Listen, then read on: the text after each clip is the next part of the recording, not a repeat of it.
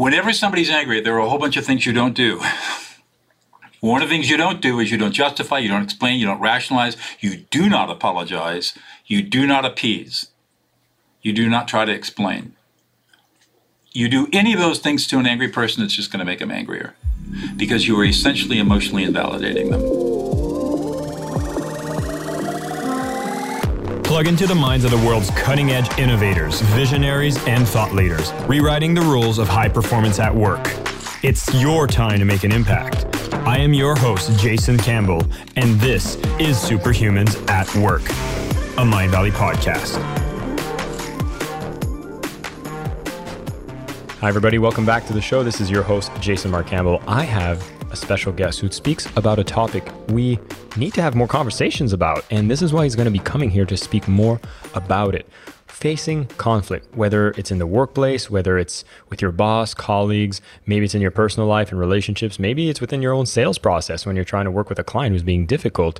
Having to have a proper tool set to be able to communicate effectively, de-escalate situations that are turning a little fiery is an essential toolkit that you can have on your belt. And I've brought the master on the topic to be able to share with us some more ideas that we'll be able to apply right away to make us more effective in our communications, especially in the times where things get heated up. Doug Noll is a lawyer turned peacemaker specializing in the difficult, complex, and intractable conflicts. He's an author of several books, including De-Escalate, How to Calm an Angry Person in 90 Seconds or Less. We're going to see how we can do that process, as well as Elusive Peace, How Modern Diplomatic Strategies Could Better Resolve World Conflicts. Other books like Peacemaking, Sex, Politics, and Religion at the Office. He is a sought-after keynote speaker at national conferences and has taught Fortune 500 companies executive the secrets to winning in serious business negotiations. He's here to really help us find how we can de-escalate these situations that gets heated up. And we're going to go on a few more topics as well. Doug, thank you so much for being on the show. Hey, Jason, it's great to be here. Fun. Bold promise, how to calm an angry person in 90 seconds. I'm sure a lot of people start raising eyebrows.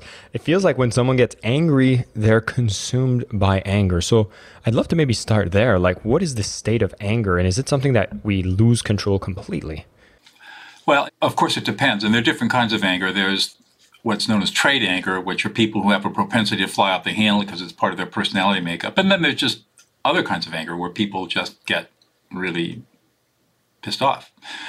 And what happens in whether it's trait anger or dispositional anger or situational anger is that the emotional centers of the brain are basically saying there's been a boundary violation, pay attention.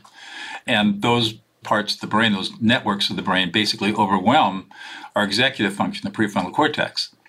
As soon as that happens, we lose connectivity to our ability to become emotionally self-aware. And we go into a condition known as alexithymia, which is the inability to respond to our own emotions. And that's when we are just slaves to our reactivity, to our childhood programming, to whatever is immediately available to us to try to soothe the pain of the anger. And that's when people become violent. They lash out and scream and shout or throw fists or pull guns or do whatever they do. So it is, in many, many millions of years ago, it was very adaptive. From an evolutionary perspective, you get angry because a saber-toothed tiger is chasing you, you're probably going to survive. But in a social environment where our brains cannot distinguish between a physical threat and a social threat, there are many parts of our brain that don't make that distinction, we're still going to react as if we're being chased by a saber-toothed tiger. And it so becomes very, very difficult to control one's own anger, and it's even more difficult to help somebody calm down.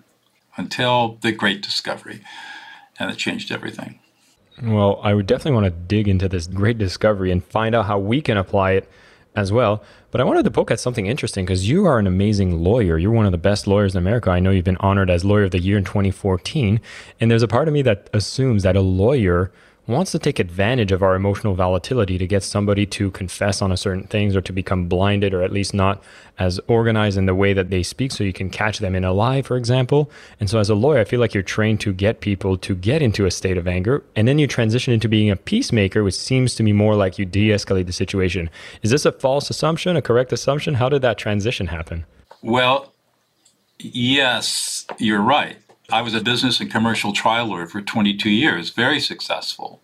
Won big, lost big, and that's the nature of the business. But through my martial arts training, ultimately I was led to Tai Chi. And as I started to study Tai Chi as a martial art, two paradoxes were presented to me. The first, the softer you are, the stronger you are.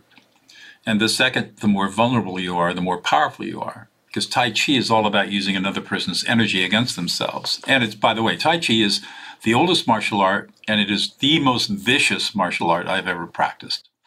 I will agree to that. I've practiced some Tai Chi as well, and There my you Tai Chi go. master was incredible. So That's right. I respect that art. That's right. It's really powerful. So I was in a courtroom one day and trying a case, and the thought came to me after I got my secondary black belt in my Northern Chinese animal style and then started studying Tai Chi. The thought came to me, what the heck am I doing in here? And after that trial, I had a river trip, a whitewater trip planned with a bunch of friends, and I spent the week thinking about how many people I'd served. And ultimately, I concluded trial lawyering is not for me. Very good at it, very successful, made a lot of money, but not for me. And so when I came back from that trip, I learned of a new master's degree program being offered at Fresno Pacific University called the Master's Degree in Peacemaking and Conflict Studies. Now, Fresno Pacific is a Mennonite school, and the Mennonites are one of the 3 Protestant peace churches. I'm not Mennonite, but it caught my interest. And I actually enrolled in my mid-40s, mid-career, and I was a full-time master's degree student, graduate student again after law school 20 plus years before, and I was teaching law 3/4 time, and I had a full trial practice. So it was pretty busy 3 or 4 years. But those people, my mentors, taught me amazing things. And I suddenly realized why I was so dissatisfied with the practice of law. The legal system is very powerful and very effective for the kinds of disputes it's really designed to deal with, but it is not designed to deal with human conflict in any significant way. And that's why people hate lawyers, because they want justice, they want peace, and all the litigation process does is stir up and ultimately reduces everything into money, which everybody hates. And so all of the emotional experiences around the conflict never get resolved. So people are fundamentally unhappy. And I saw this myself as a lawyer. I'd win a case, do a brilliant job, if I don't mind saying so myself, walk people out of the courtroom saying, wow, that was amazing. And they say, how come I have to pay you a couple of $100,000 for getting something that was mine to begin with? So even though I got amazing legal results, clients were still unhappy. And I got stiffed. Every lawyer experiences this. We get stiffed all the time for our fees. So I was tired of that. And so in 2000, after many, many discussions with my partners who did not buy into this peacemaking idea, I just said, screw it. And I walked away. I left $10 million on the table. I walked out and started my own peacemaking and mediation practice in 2000. And that's how it started. And it was the best decision I ever made. And now, like, you've brought forward all of this amazing literature that really helps people de-escalate these conflicts and hopefully help us not get to a point that we need a lawyer. I would assume it's almost like preventative care or holistic care when it comes to business practices. And let me go into the fun part here. You're talking about how to calm someone angry. 90 seconds or less. I know that's the headline of the book. And for those of you who want to go deeper, definitely I'll put a link here so you can pick up a copy of De-Escalate, How to Calm an Angry Person in 90 Seconds or Less. But give us an idea here. So what have you discovered in your peacemaking efforts that have been able to de-escalate people so effectively? So one of the things that I started studying in my master's degree was neuroscience. And this was back in the 90s before anybody knew what neuroscience was. And I was tutored by a professor at Caltech. And because I began to understand that everything in peace and conflict, especially emotions, start in the brain. So I ought to understand the biology of all of this. And I stumbled across an idea. I had a really difficult case that I was mediating in 2005. If they had knives, there'd be blood on the floor. And the thought came to me, listen to the emotions. So instead of having them listen to each other's words, I had them ignore the words and pay attention to the emotions and reflect back the emotions. And after they'd both gone through this process, which they were both very uncomfortable with, but they did it. John, it's a divorced couple, John puts his face in his hands and starts to sob. And finally he looks up and says, that's the first time you've listened to me in 25 years. And they settled this intractable dispute in 5 minutes and walked out holding hands to have lunch with each other. My jaw dropped. I couldn't believe it. They had just de-escalated themselves. What had I done? Well, I knew what I'd done, but I didn't know how it worked. So I started trying it in other conflicts I was called to, and it worked every single time. And then in 2007, neuroscientist Matthew Lieberman came out with a brain scanning study that showed exactly what was going on with this process. And now we have the science to describe and understand why we can literally de-escalate or calm somebody down in 90 seconds or less. The 90 seconds or less, by the way, was insisted upon by my publisher, Simon & Schuster, Atria, because I said, I can do this in 30 seconds. And they said, no, nobody could believe that. But literally, when you reflect back somebody's emotional experience in a way that I can describe very quickly, the prefrontal cortex comes back online and the emotional centers of the brain are inhibited. And it happens automatically and unconsciously, and the angry person doesn't even know it, but all of a sudden they're not angry anymore. And it literally takes 30 to 45 seconds to do it. It's phenomenal how it works. And it's so phenomenal that I've been training murderers to be peacemakers in maximum security prisons since 2010. And this is the first skill we teach them. And it's worked every single time. That's been a huge project you've been working on, the Prison of Peace project, right? Can you tell us a little bit more about that? So Prison of Peace started in 2010 when my colleague Laurel Coffer received a letter from a woman serving a life sentence without possibility of parole in the largest, most violent women's prison in the world. And she was asking us to come in and train the lifers and long-termers how to stop prison violence by being mediators and peacemakers. We said yes. And so we started with 15 women in April of 2010 and built a curriculum to train inmates how to become peacemakers and mediators, and then how they can then train other inmates to do the same thing. So it's not only teaching them to be peacemakers and mediators, but also making it internally sustainable. And today we're in 15 California prisons, a prison in Connecticut, 12 prisons in Greece, and we've got startups in northern Italy and in Nairobi. During the pandemic, of course, we couldn't go in, but we've taken the entire curriculum and we filmed it. So the entire Prison of Peace curriculum will be available to anybody in the world who wants to bring Prison of Peace to any penal institution in their jurisdiction. That's incredible. Thank you so much for that. You're doing such incredible work. It's amazing. We've had over 2,000 of our students released on parole. Not one of them is reoffended. Oh my God. This seems like such a humane way of transitioning and a skill that we should all be able to learn more of. Let's talk about that skill. I'd love to. So I hope that by now, everybody who's listening in, you realize that there are ways to actually de-escalate situations. Maybe it's a skill you've never been exposed to, and Doug has been able to apply for people within business, to people that are in prison. You are going to be able to learn this skill as well, and I'm super excited for us to understand it. So, Doug, take it away. 3 steps. First of all, you're confronting an angry person. It could be any emotion. It could be anger, grief, sadness. It could even be happiness. This works great with kids to really strengthen kids' emotional competency. So you're going to do 3 steps. The first step is ignore the words. We've heard those angry words before. We don't need to listen to them. If we ignore the words, we're not going to get triggered, and we're going to free up the bandwidth to do the next 2 steps. So learn how to make white noise out of angry words. You're not going to ignore the person. You're just going to ignore their words. Second step. Hold on. Before you even go there, we can unpack that for days. I know, and I feel like I even got triggered by what you said, because now I have a flood of memories of times I did a Big 5 personality assessment. I think it's in neuroticism. I'm very low in neuroticism, right? And so when someone is high in volatility and will emotionally, let's say, explode at me, whether it's in a relationship setting or in a business setting, I freeze and I panic, especially with the words that they use. And then I start thinking like, oh my God, like I can't believe they've used these words. So I get highly triggered. You're saying you have to ignore the words? You ignore it all because you don't want to get triggered. All that's happening for you is you're just playing out childhood programming. And we could spend hours talking about all of this. This is, of course, what I teach. But let's just say right now, to keep it short, because I know we have a short time here, we're going to ignore those words. The second step is to read the emotional data fields. Every single person in their emotional experiences puts off emotional data, and it's nonverbal.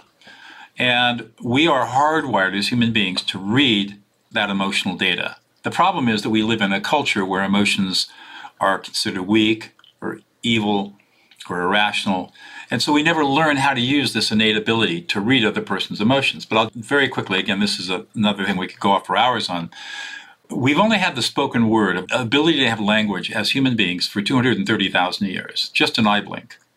And before that, for millions and millions of years, humans and hominids lived in clans and families and tribes, but they didn't communicate with words. They communicated with emotions because we didn't have the apparatus for making voices. It wasn't until the invention of fire, or the control of fire, that we were able to cook animal fat and render it and get enough calories to allow our brains to expand and the pharyngeal nerve and the pharyngeal muscles to expand to give us vocal control to create language that we have today. So we can automatically read people's emotions effortlessly, effectively, accurately, and quickly. So what you do is you sit in silence. You've got this angry person screaming at you. You sit in silence and you just wait. And all of a sudden, the emotions will start flowing into your consciousness. And then the third step is the secret sauce. All you do is reflect back the emotion with a simple you statement. So I would say something like this: Jason, man, you are really pissed.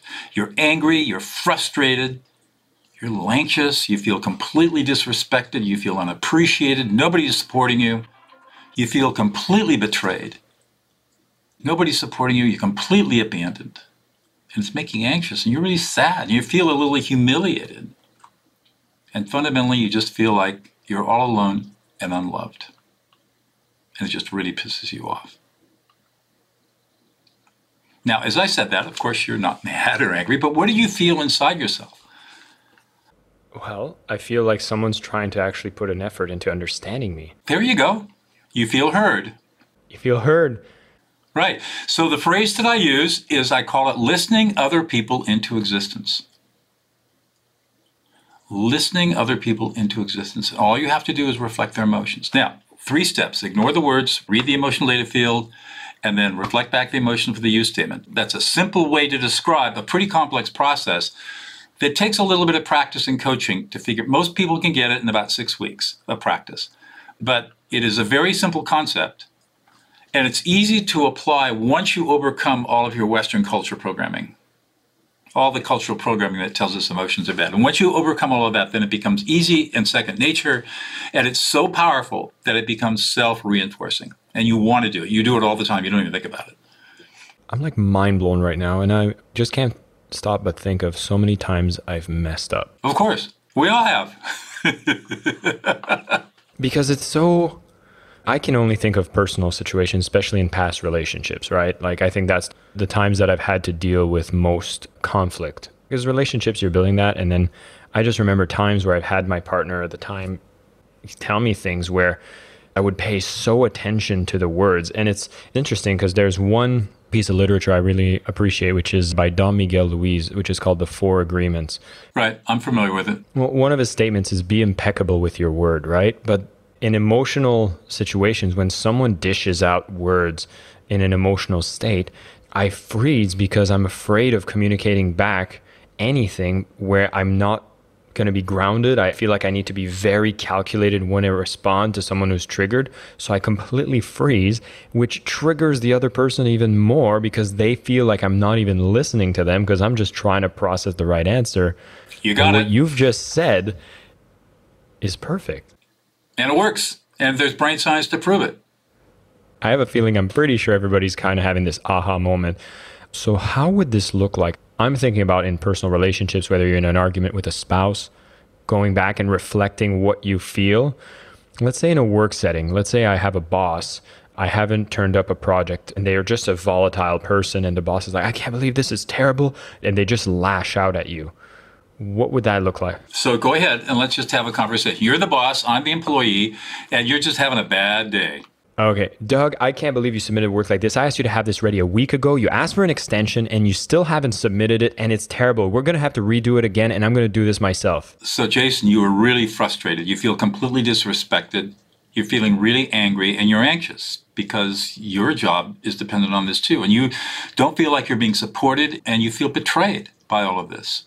And it really is upsetting to you, and you're sad because you were hoping for the support you didn't get, and you're feeling completely abandoned, and you're all alone, and you really don't know what to do about it. And it's really very annoying and frustrating for you. Mm-hmm. It renders me speechless. And so at that point in time, you said, that's one of the indicators that I look for. You're looking for an or a yeah or an exactly, a nodding of the head, which you did, a dropping of the shoulders, the relaxation response, and a sigh. Then you move into problem solving. But if you try to go into problem solving too early, all you're going to do is piss people off. So then I'd be like, you're right, Doug, but the project's still not done. All right, so let's talk about what's going on. Are you in a place where we can talk about what's really going on? Okay, yeah. The project report that you're looking for, I see it right there on your desk. It's been there for 3 days. And you just haven't picked it up because you've been too busy. You've been out of the office. And you don't think that it's been delivered. So you wouldn't even care about it if you were still in a state of crazy emotional. That's right. Whenever somebody's angry, there are a whole bunch of things you don't do. One of the things you don't do is you don't justify, you don't explain, you don't rationalize, you do not apologize, you do not appease, you do not try to explain. You do any of those things to an angry person, it's just going to make them angrier because you are essentially emotionally invalidating them. Another biological thing that goes on in what's known as the polyvagal system, which again is a whole graduate lecture just on what the polyvagal system is and how it works.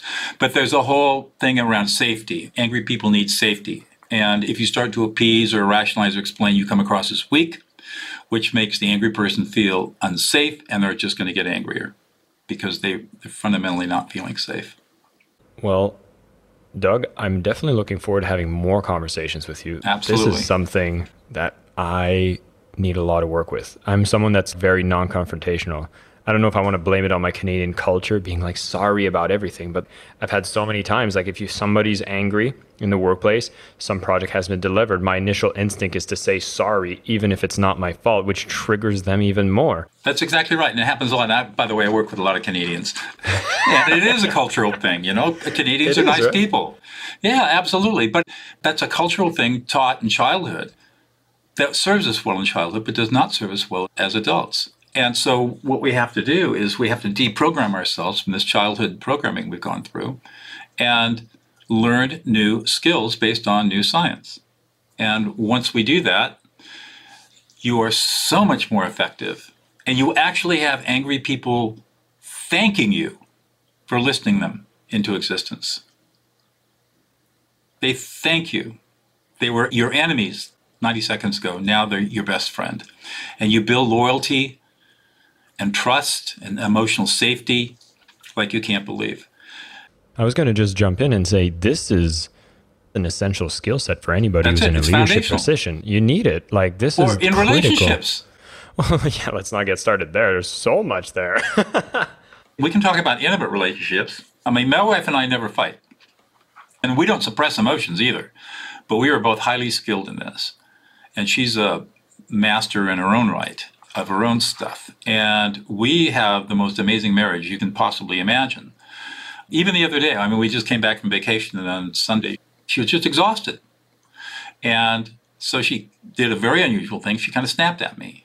And I just turned to her and said, you're really tired, you're really exhausted, you're feeling burned out, you don't feel supported, you feel like the whole load is on you, and it's really frustrating. And she went, yeah, thanks. I feel better now. And that was the end of it. I wish this was part of a core curriculum for every person growing up. And I think you're already putting that in motion. So, Doug, I know we just spent a small amount of time together, and there's so much more for people to go deeper. I want to encourage everyone, if you've been inspired by this, like he mentioned, this requires training. You need a bit more exposure to this. And I think the best thing you could do right now is pick up a copy of De-Escalate, How to Calm an Angry Person, 90 seconds or less. This book is really going to be able to walk you through it. Is there something else we could look forward to that we could apply from this? Yes. I created a webpage just for everybody listening tonight. Only your listeners get this access. So I'm going to give the website to you. It's really simple. DougNoel.co/superhumans at work, all one word. DougNoel.co/superhumans at work. Of course, you get access to my entire website with tremendous resources. But number one, free ebook. Got to give me your email address, of course. But you get a free ebook that describes everything. You can get my book. I have a direct link to my book, so you can buy that. You can buy a De-Escalate video course I've created. That's a video course that teaches you all the skills that I've talked about in our conversation. And if you really want to invest in yourself, I've got a course called Developing Emotional Competency, which takes everything we talked about and takes it to a whole different level, where you can become an emotionally competent human being in about 4 weeks worth of work. Doug, thank you so much for your time. For everybody listening, we'll make sure this link is available in the show notes. Just go into the show notes and the link will be right there for you. This is incredible. You'll be able to even get started with an ebook, which I think is going to be a great foundation to continue where this conversation has started. Again, what we've covered today is just understanding that if you want to get into a place where you don't need to face conflicts with more fires, meeting fire with fire, this is not the way to resolve conflict. The method that was taught here by Doug around de-escalating situations is going to actually go to the root of what is triggering people within a certain extreme emotion.